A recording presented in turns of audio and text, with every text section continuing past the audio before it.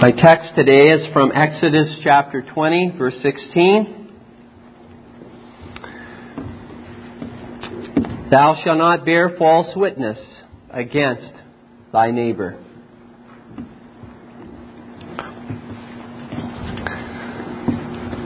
As we begin our discussion of this particular commandment of God, let me begin by reading for you from the larger catechism what we find there concerning the duties contained in this commandment. This is question 144 in the larger catechism. What are the duties required in the ninth commandment? The duties required in the ninth commandment are the preserving and promoting of truth between man and man, and the good name of our neighbor as well as our own, appearing and standing for the truth, and from the heart sincerely, freely, clearly, and fully speaking the truth, and only the truth, in matters of judgment and justice, and in all other things whatsoever. A charitable esteem of our neighbors, loving, desiring, and rejoicing in their good name, sorrowing for and covering of their infirmities, freely acknowledging of their gifts and graces, defending their innocency, a ready receiving of a good report, and unwillingness to admit of an evil report concerning them. Discouraging talebearers, flatterers, and slanderers. Love and care of our own good name and defending it when need requireth. Keeping of lawful promises. Studying and practicing of whatsoever things are true, honest, lovely, and of good report.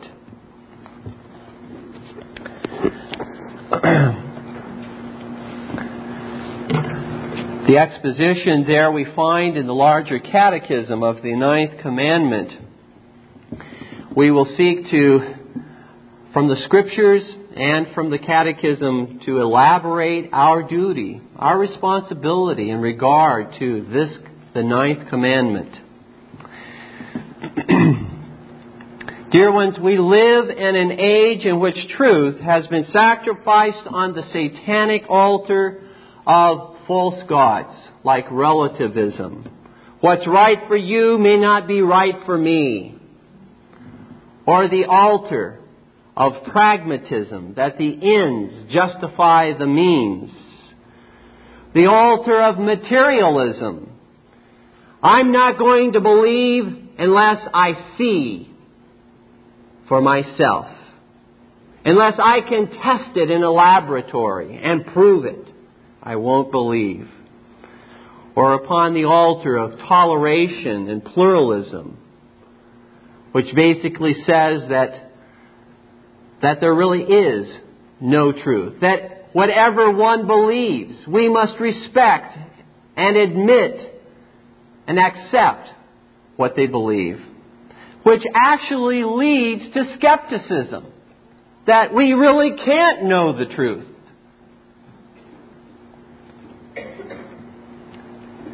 Institutions throughout the world face major upheaval and teeter on the brink of destruction because of violation of the ninth commandment, because of deception, lying, broken promises, compromise, and expediency. Why the breakdown in our political institutions?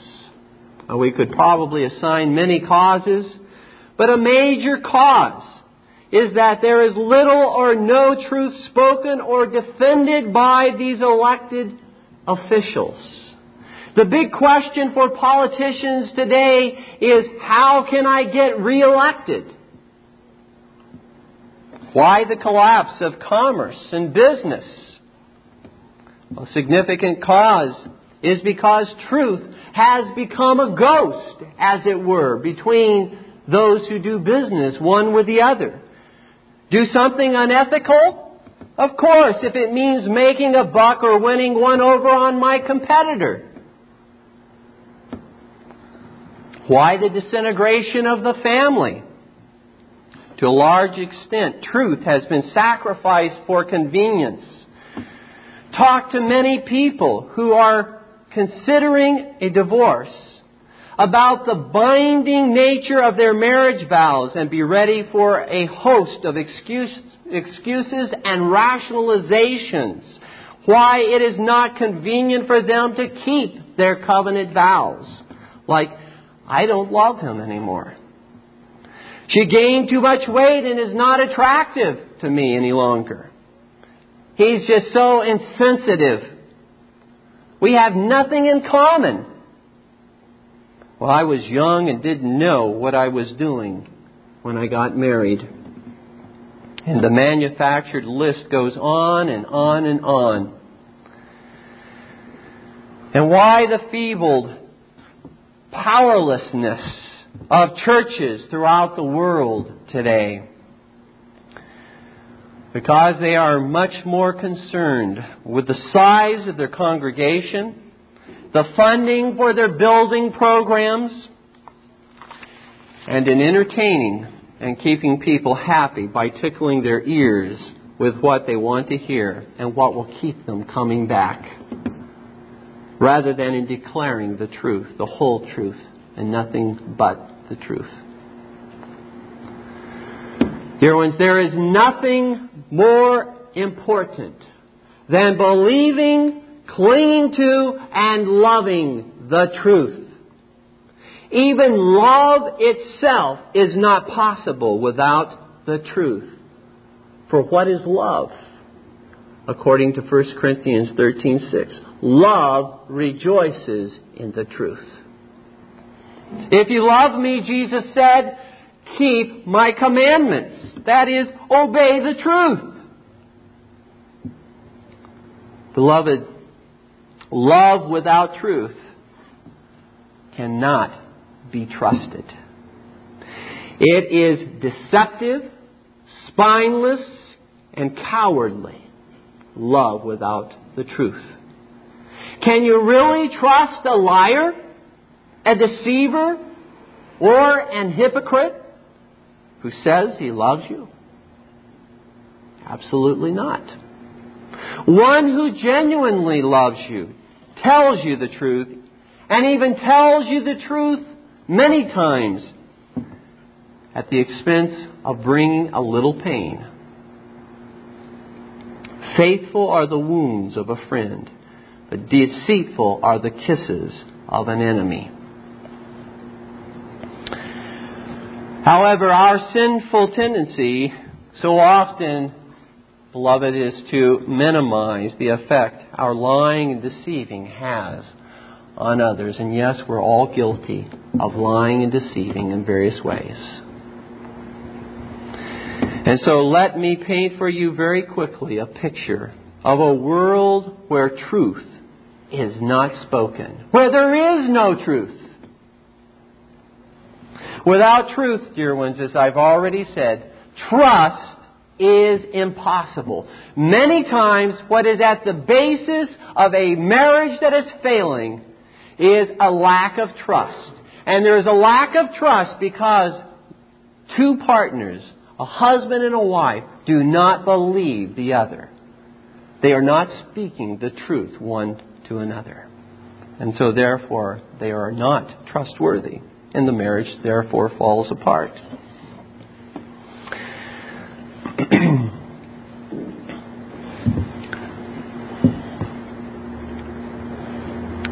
Dear ones, if no one spoke the truth in this world where there is no truth, if no one spoke the truth, every man would be your worst enemy because you would not be able to trust him.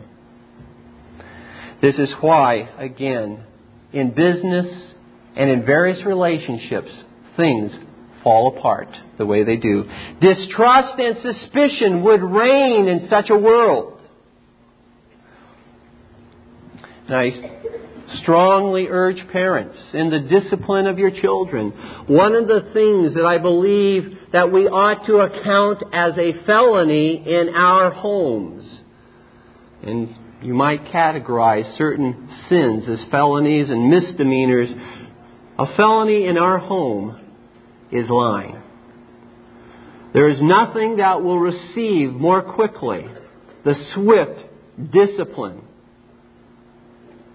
of the father and the mother than to lie, to not tell the truth.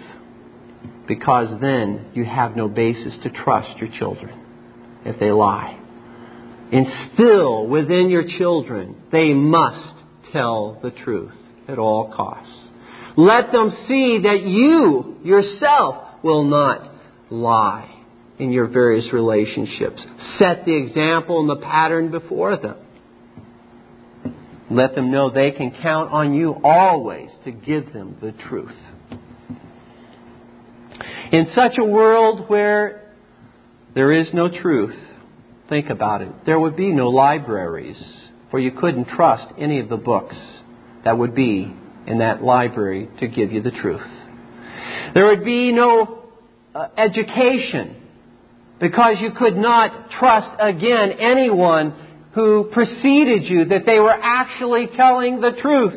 No marriages, because you could not enter into that covenant with someone you could not trust. No commerce, no business, no governments, no churches.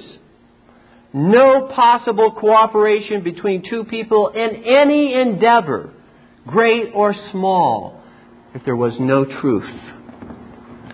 Every single person would be an insulated island unto himself, because every single person would have to reinvent the wheel all over again, because he could not trust anything that anyone else had told him. He would have to learn everything by his own intuition and his own experience.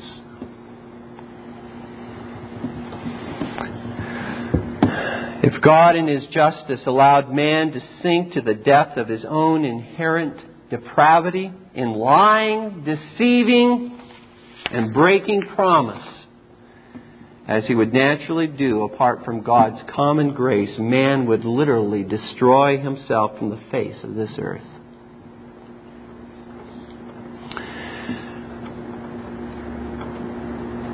As we consider this particular commandment, the first major point I want to elaborate on is the origin of truth.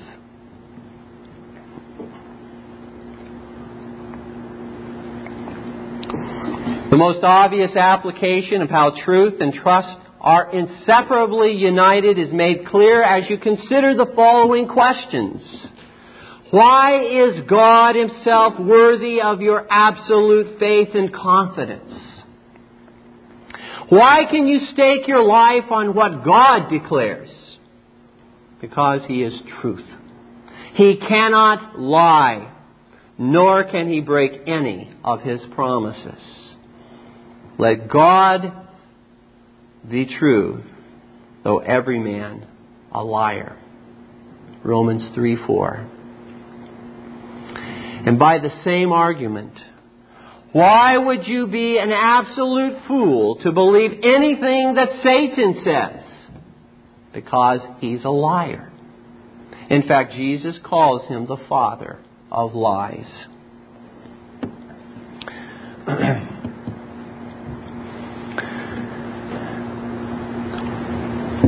We tend to minimize as well not only the effect our falsehood has on others, but as well the seriousness and gravity of this sin in the sight of the Lord God. We rationalize it's simply a minor distortion of the truth. It's not a matter of life and death. And furthermore, who will ever really know? Who's going to find out? But listen, dear ones. Listen to the truth even now.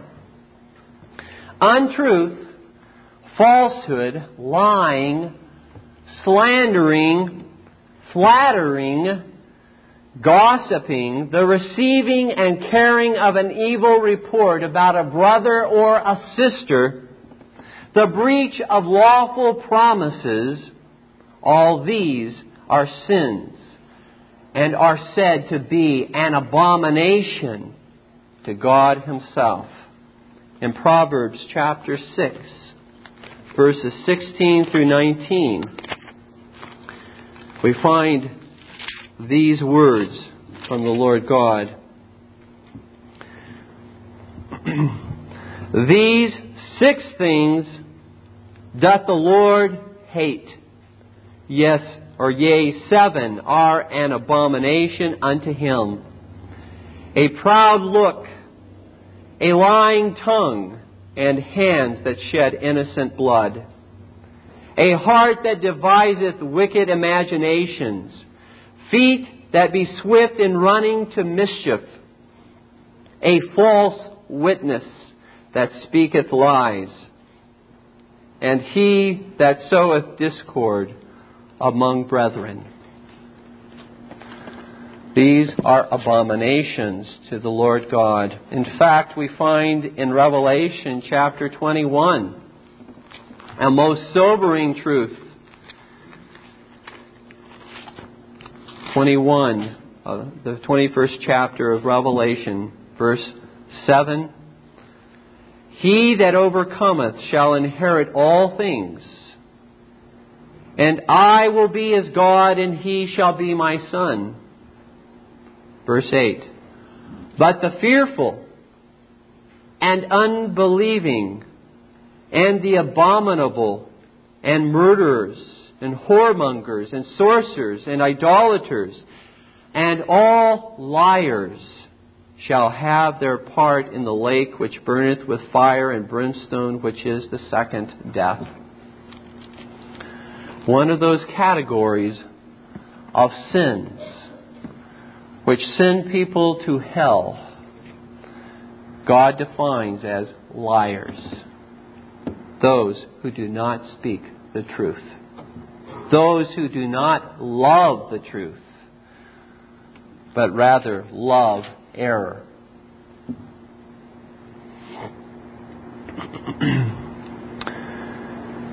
Dear ones, God is the very antithesis. He is the origin of truth. He is the very antithesis to falsehood. He Himself is truth. For again we find in Numbers chapter 23, verse 19, God is not a man that He should lie, neither the Son of Man that He should repent. Hath He said, and shall He not do it? Or hath He spoken, and shall He not make it good? This is the God that we serve. Children, He is a God of truth. You are to follow the example of the Lord God Himself, of the Lord Jesus Christ, who is truth. There is no trace of untruthfulness in God at all. He abhors all lying. His righteousness and justice are grievously offended by all dishonesty. God hates the scales that are not just. God hates dishonesty in business. God's wrath burns against all those who strike out against Him and His truth. All truth that we have, dear ones, we have because God has given to us that truth. Not because truth originates with us, but because it is derived from the living God. All truth is original to God, but God does, in His rich mercy and boundless grace, give to us His truth. And again, Thy word is truth. We ought to bless the living God that we have this truth every single day. That He has given to us the Spirit of truth to lead us and guide us into His truth. You see, truth was never developed by trial and error with God. God never made any mistakes as to the nature of truth. God never learned a new truth, ever. He has forever known all things actual and all things possible. The Scripture declares in Psalm 147:5, His understanding is infinite. And in Psalm 146:6, He keeps truth forever. You see, dear ones, God is not fickle. God doesn't go back and forth with regard to His Word, with regard to the truth. It is forever settled in the heavens. He's not capricious. He's not arbitrary. He makes no mistakes nor errors. He is not shifting sand, but rather, because He is the God of truth, He is an impregnable rock upon which you can build your lives. You can count on the fact that God will give you the truth, because He is truth. And because God is truth, all that He says is true. In Psalm 119, 151, David says, all Thy commandments are truth. And the Lord Jesus staked His whole ministry upon the truthfulness of His own word when He said, heaven and earth shall pass away, but my word shall not pass away. What a comfort. What an encouragement to God's people when we hear so many philosophies and so many different competing ideas, to know that we have the truth in the living God and in His Word. But if we proclaim, dear ones, to belong to God, if we confess the Lord Jesus Christ, then our lives must evidence this grace of truth within them. With David, we must pray, behold, Thou desirest truth in the inward parts. I ask you, beloved, do you crave? Do you crave for God's truth?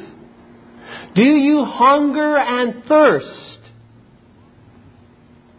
to be truthful like God?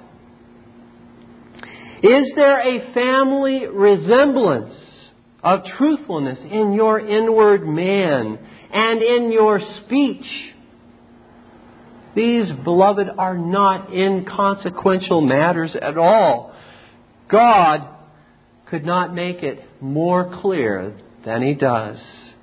In 1 John 1:6, if we say that we have fellowship with God and yet walk in darkness, we lie and do not practice the truth. One of the most prominent graces in the life of every true believer is a love for the truth and a hungering and thirsting to be truthful like God Himself. The second main point is the antithesis of truth. The antithesis of truth. The antithesis, or that which is directly opposite to God, who is truth, is Satan, who is the father of lies. The Bible teaches, dear ones, lying is satanic. It is satanic. It is devilish. It is demonic.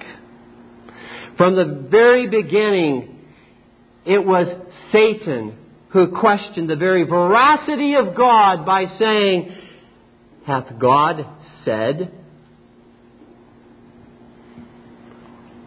You remember the Apostle Peter rebuked Ananias in Acts chapter 5 with these words, why hath Satan filled thine heart to lie to the Holy Ghost?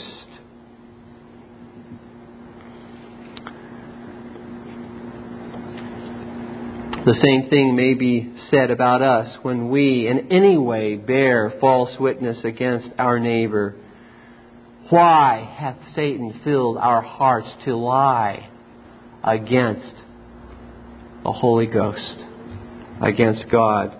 Because all lying, dear ones, is inevitably not against our neighbor, but because God is truth, all lying is committed against Him, the God of truth.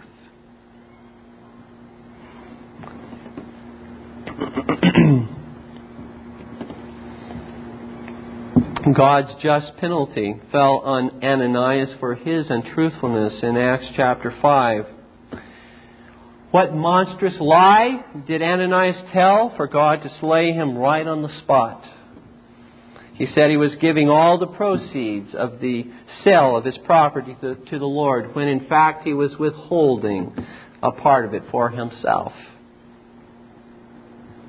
And most people would say, well, that's not a very big lie at all. It was his money to do with as he pleased. He didn't hurt anyone else.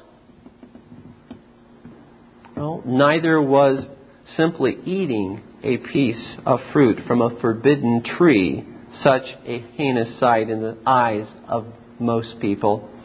And yet that sin cast all mankind into sin, misery, and death. And be careful to note, dear ones, that Sapphira, his wife, received the same penalty as Ananias. Why?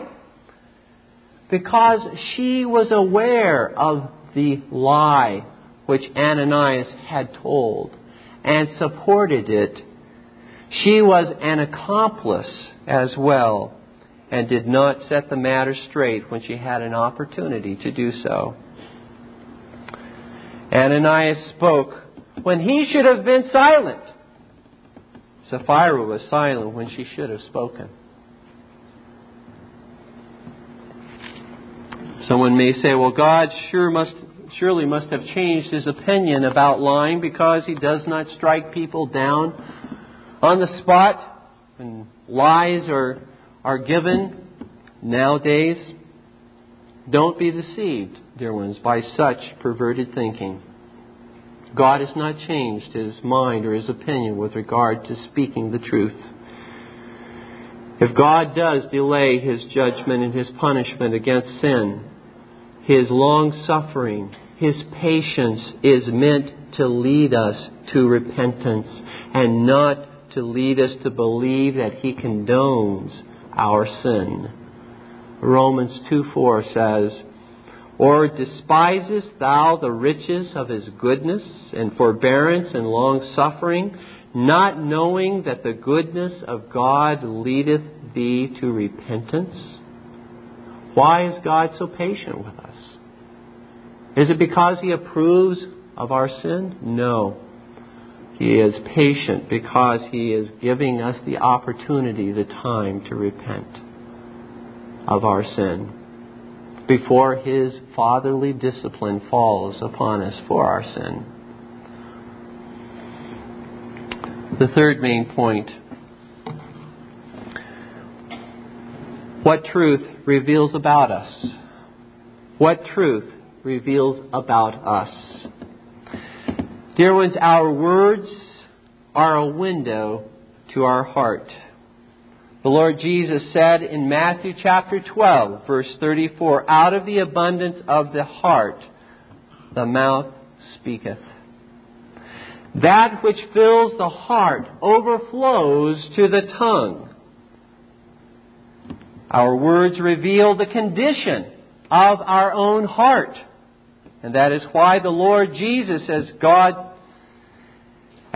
own judge on that final day, has indicated that He will judge and try every man, even on the basis of the words which they have spoken.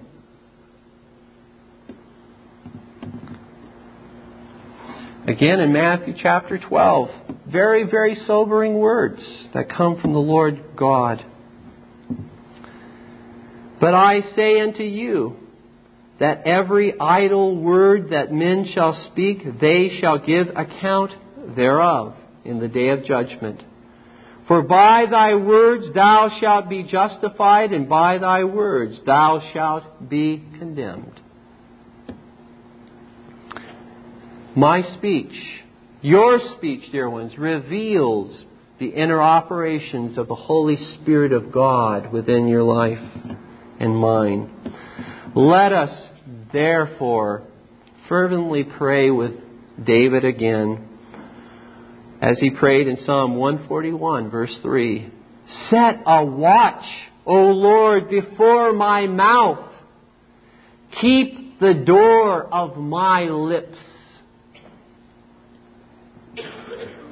Someone has said, I think rightfully so, if you would not willingly write your words down on paper and sign it, then don't carelessly express them.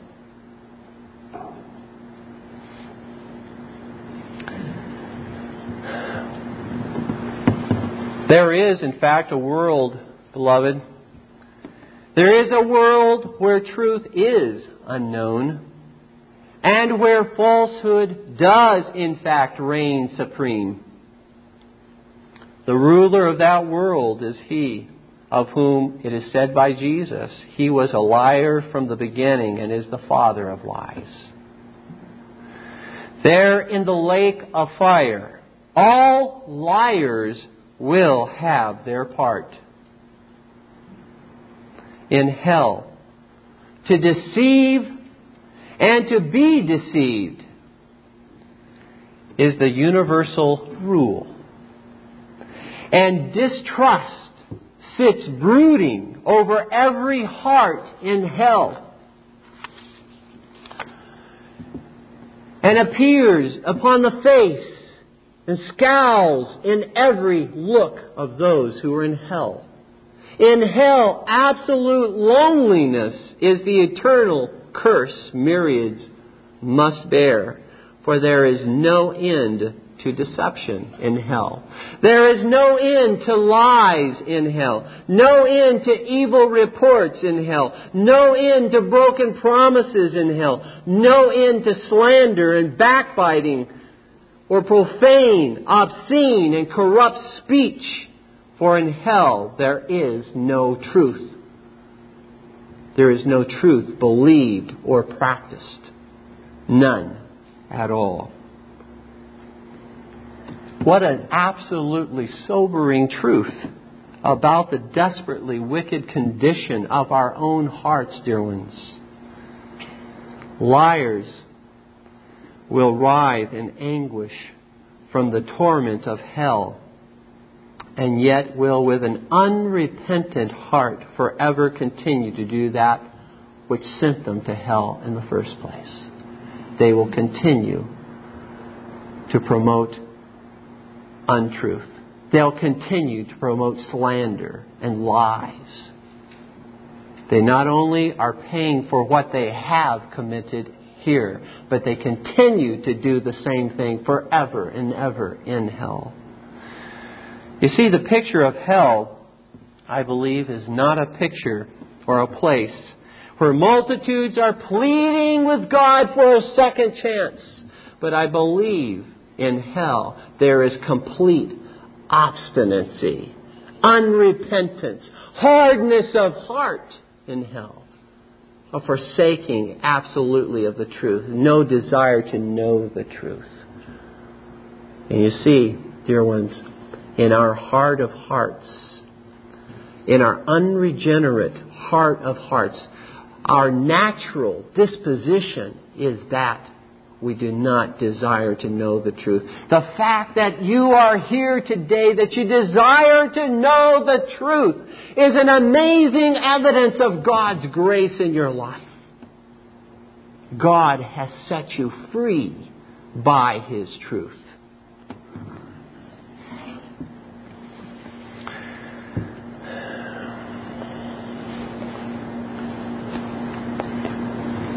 Thou shalt not bear false witness against thy neighbor.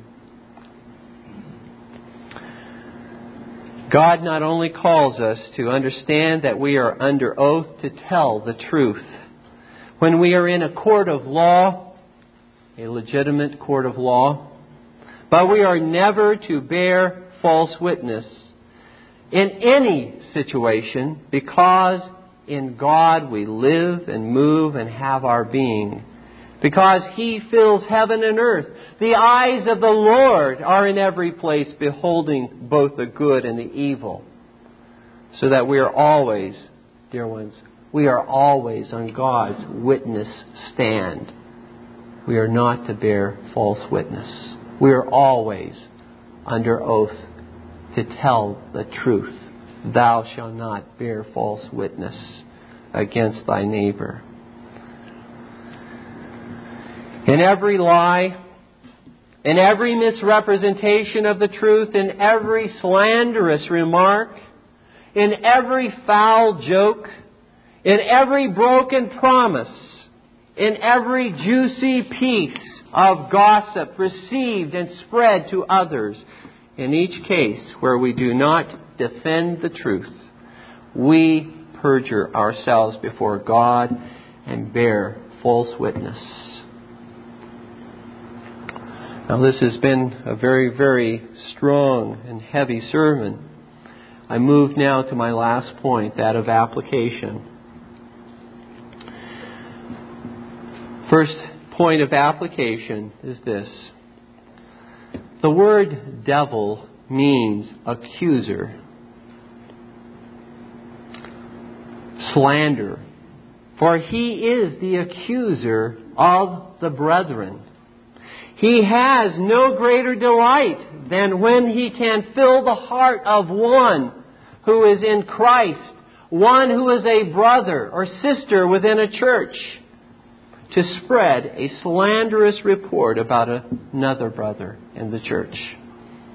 For then, as one in the church slandering a brother, just like that one has slandered a brother, just like Satan himself slanders brethren before God. He has participated in a satanic and demonic act, slandering, accusing a brother.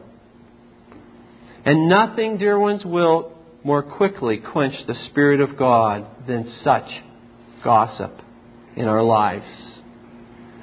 And you and myself become accomplices in this sin if we receive that gossip. For if everyone closed their ear to gossip and backbiting and backstabbing in the church, who would there be to listen to it? The gossiper would shamefully have to swallow his own poisonous words until he was made sick of those very poisonous words and vomited them forth once and for all.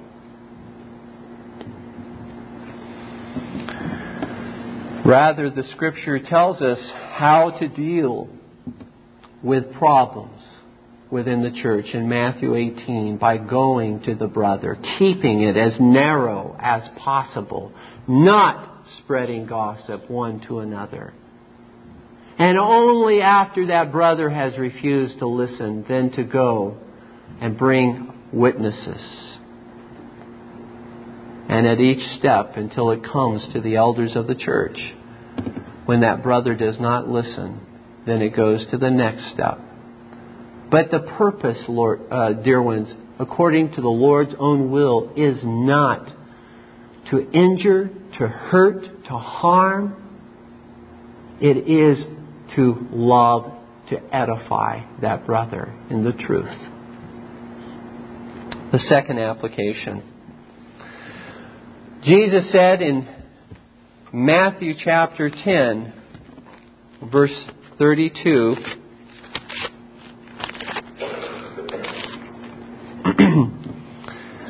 Whosoever therefore shall confess me before men, him will I confess also before my Father, which is in heaven. But whosoever shall deny me before men, him will I also deny before my Father, which is in heaven. Confession of the truth. Silence, dear ones, is not always golden. Sometimes it is yellow, a cowardly yellow.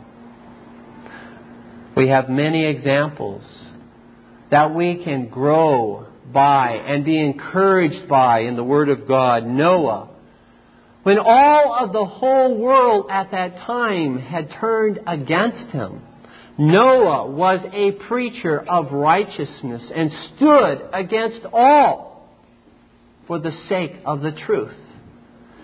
Do we think that we are a minority? What about Noah, the preacher? Not one among several preachers of righteousness, but the preacher of righteousness that lived at that time.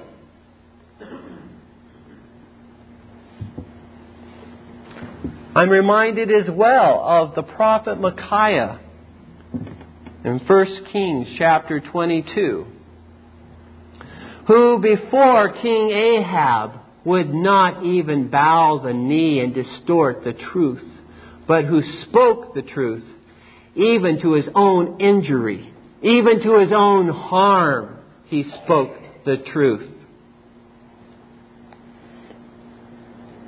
According to Revelation chapter 3, verse 14, Jesus identifies himself as the faithful and true witness. In contrast to the church that he's writing to, the church of Laodicea, which was lukewarm in its witness. It was lukewarm, indifferent to the truth. It didn't care about the truth, about maintaining the truth. It was simply there. But defending it, proclaiming it, loving it? No, lukewarmness. Jesus says, I would have you either hot or cold. But this indifferency, this spirit of indifference has to go. But Jesus, the faithful and true witness for the truth, He was willing to suffer as well. He was willing to die the anguishing death upon the cross for the sake of the truth, to bear all of God's holy wrath for the sake of the truth. He is our example, dear ones. The word witness is actually the same word for martyr in the Greek language, martus. Witness, martyr. Why the connection? Because when we speak the truth, we must be willing to die for it. Otherwise, we are not faithful and true witnesses like the Lord Jesus Christ. We must be willing to die for the truth. And interestingly enough, in Deuteronomy chapter 19, a witness who appeared upon the witness stand realized that if he became a false witness, he would perish and die in a capital offense. If he became a false witness in a capital offense, he himself would suffer the punishment that he had been accomplice in bringing against this other person. When truth is at stake, it's worth dying for. And if error is what is being promoted, God teaches us that will be punished as well.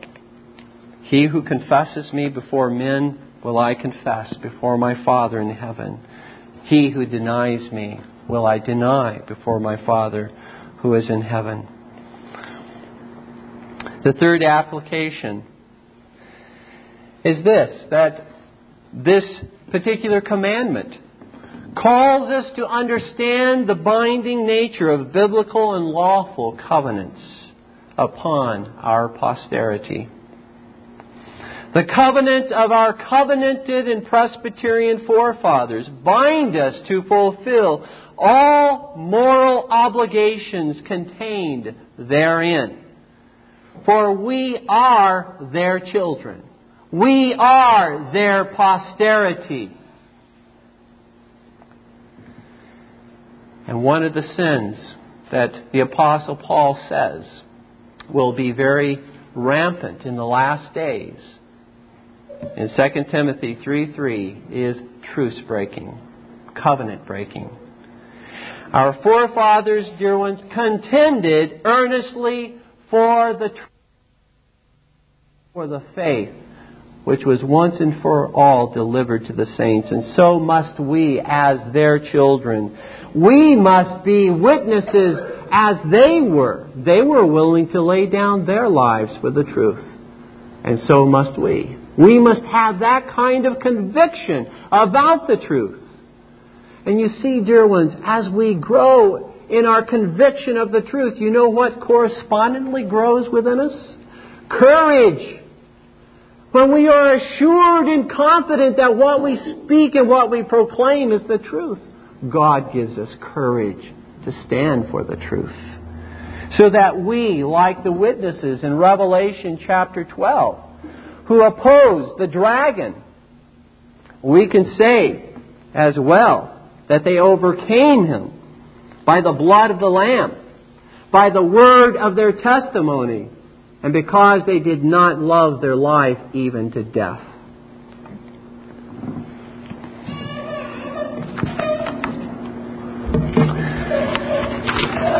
Just two more quick points concerning application. What about deception? You've all been waiting for this particular application. What about the use of deception? For example, in the case of war, the case of saving lives, what about the use of deception? Well, I'm not going to go into a long, elaborate explanation or defense this Lord's Day, but I believe that we ought to hear this and follow this as a general principle. The Scripture does justify concealment of the truth in cases of war to preserve the life of others. But the Scripture does not defend and justify the outright speaking of an untruth, of a lie. Concealment of truth, not giving the whole truth to someone who does not deserve it at that time. Many examples of that in the Scripture. But to speak an untruth, to speak a lie,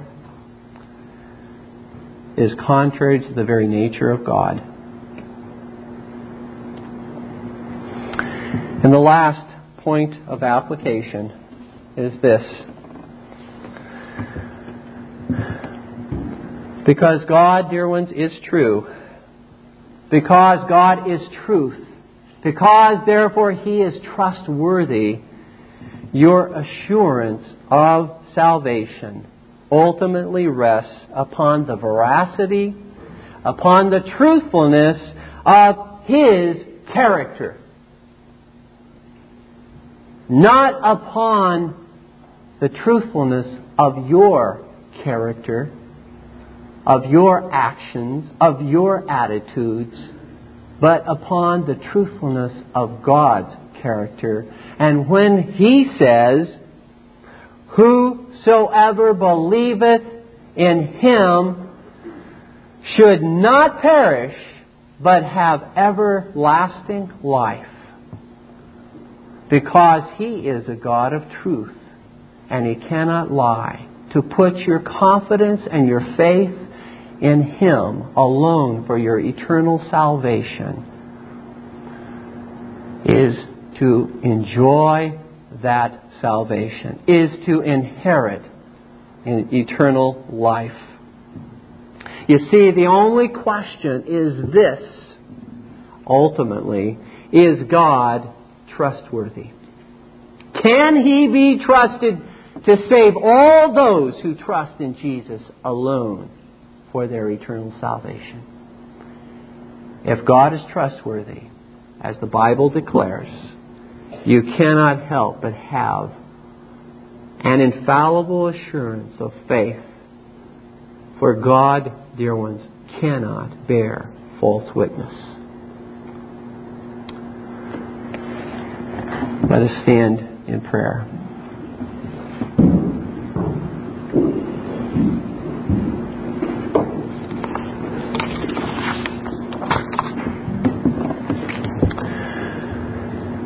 We do come to Thee this day, our God, God of truth, a God who cannot lie, a God who will not deceive us, a God upon whom we can cast all our cares. And Lord, we do cling to Thy promises this day. We do cling to our Savior. We do cling to Thy Spirit. We do cling to Thy Word. O Lord God, give to us that grace to believe.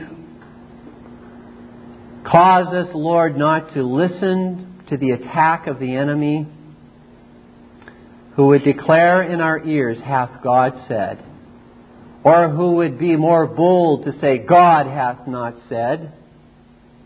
But God, let us cling to Thee.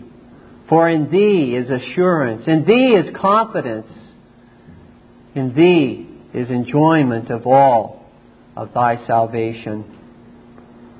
And Father, give to us courage as we do cling to Thy truth.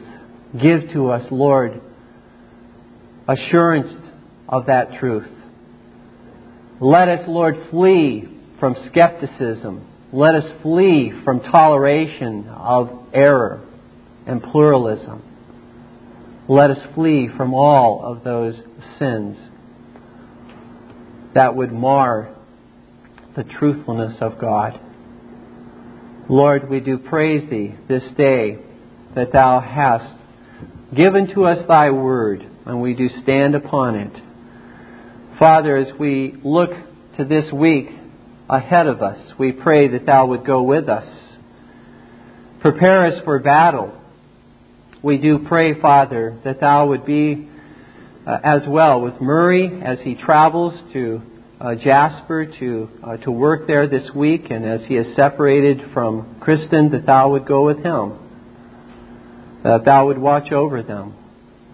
That Thou would be with each family in our congregation. That we, Lord, would instill within our families, within our children, love for the truth. A hungering and thirsting for the truth. A willingness to die for the truth and suffer for it at whatever costs. Lord, let us buy the truth and sell it not. For we ask these things in the name of Christ. Amen. This Reformation audio track is a production of Still Waters Revival Books. You are welcome to make copies and give them to those in need. SWRB makes thousands of classic Reformation resources available, free and for sale, in audio, video, and printed formats. It is likely that the sermon or book that you just listened to is also available on cassette or video, or as a printed book or booklet.